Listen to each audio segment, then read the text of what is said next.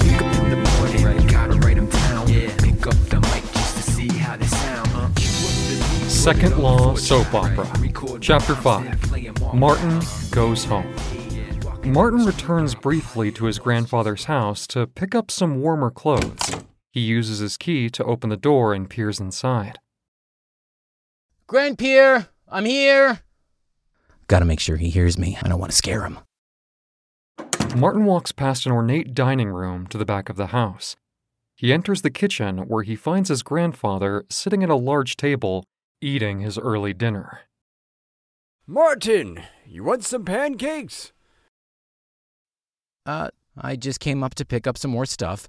Running low on underwear and warm clothes. Weather is starting to turn cool. How's school going, young man? Great. Got out of my biology quiz today. The professor quit.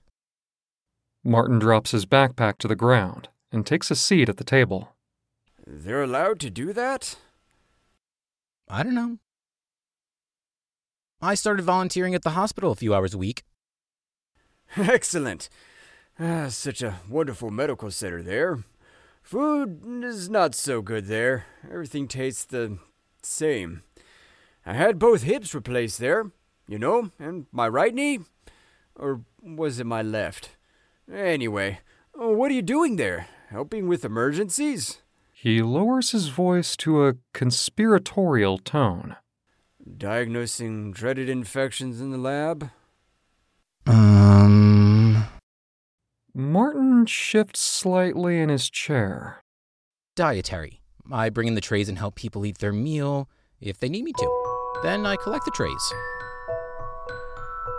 Martin begins a flashback relating his first day at the job. The students are getting a tutorial on what they should be doing in their dietary experience. Randall is the dietary supervisor. So, we gather the trays for each patient by wing and floor. Make sure it matches the correct diet for each patient. Be sure each patient gets the meal with the correct barcode. Does it matter? Aren't they all the same?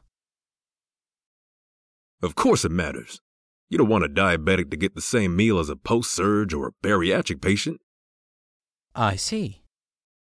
None of the students really do understand. The small entourage walks into a patient's room. Randall suddenly transforms to the utmost professional. Good evening, Mr. Jackson. How's it going tonight? Mr. Jackson snorts, lifts himself up slightly in the chair, and retorts, "Bah! Good enough for government work." All the young people look at each other confused, having never heard that expression. "What's for dinner? As if it matters. All tastes the same anyway." Martin seizes the opportunity to contribute. Herbed chicken with vegetable mix and apple dessert. Mr. Jackson peers at him over his glasses. "Who in the hell are you?" Randall hastily guides Martin and the rest of the volunteers out of the room. He scowls at them all. See you in a bit, Mr. Jackson. And thus, we're back to Martin and his grand-père. Well, it'll get better. You have to start somewhere. He pats Martin's hand as if he were a child. Suddenly, the door opens and an overwhelming-looking woman in her 30s enters with a small girl of 5. This is Martin's sister, Claire, and his niece, Lauren. Lauren squeals and runs to give Martin a big hug. She begins to hop on one foot. Guess what, Uncle Mar? Melissa told me that she could hop on one foot longer than me without falling over, and I won! Then we had snacks today, but only me and Oliver could eat them because everyone else couldn't get permission from their parents to have a snack. Claire interrupts. Hi, Martin. Good to see you. Why are you here? Getting some more clothes.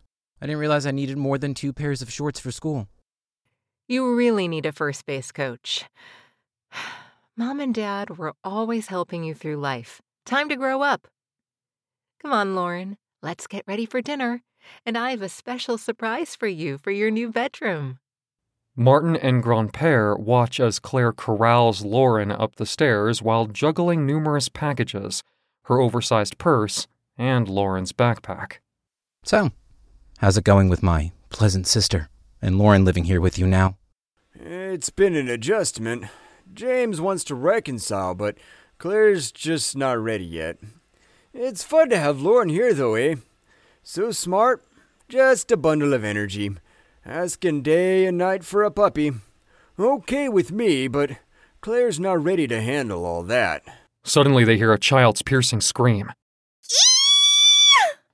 Martin springs out of his seat and jumps up the stairs mostly 3 at a time. He finds a distraught Lauren sobbing and pointing accusingly at a large stuffed black retriever dog toy. It's the kind you see at FAO Schwartz. Very realistic with brown, soulful eyes. Huggable fur, but no fleas or ticks. Or reasonable price tag. That's not the puppy I wanted. It's not real. Claire looks defeated for once. Deflated and exasperated. Your father thought you'd love it. Look, it's a beautiful puppy. She begins to pet the toy's black fur and uses the other hand to wag its tail at the same time. It doesn't breathe. I can't play with it in the yard. What would I even feed it? Lauren then turns the toy on its back and examines its belly side. She begins to speak with renewed hysteria. I can't even tell if it's a boy dog or a girl dog. Claire and Martin just stare at each other. Martin reluctantly gives his sister a compassionate look while trying not to laugh. Grandpère looks up and yells from the bottom of the stairs. Claire comes to the landing. Everything okay up there? Yes, all's okay. Lauren doesn't like the new plush puppy James got her. I didn't want a toy. I wanted real. Thanks for listening to Second Law Soap Opera. Please subscribe to this podcast and never miss an episode. This episode was sponsored by Lab Partners Science Tutoring. Let them help you with the scariest question of all. Who's your lab partner? Second Law Soap Opera. All rights reserved. LPSP Incorporated 2023. Gonna take it back to the basics. Gonna take it back to the basics. Put a smile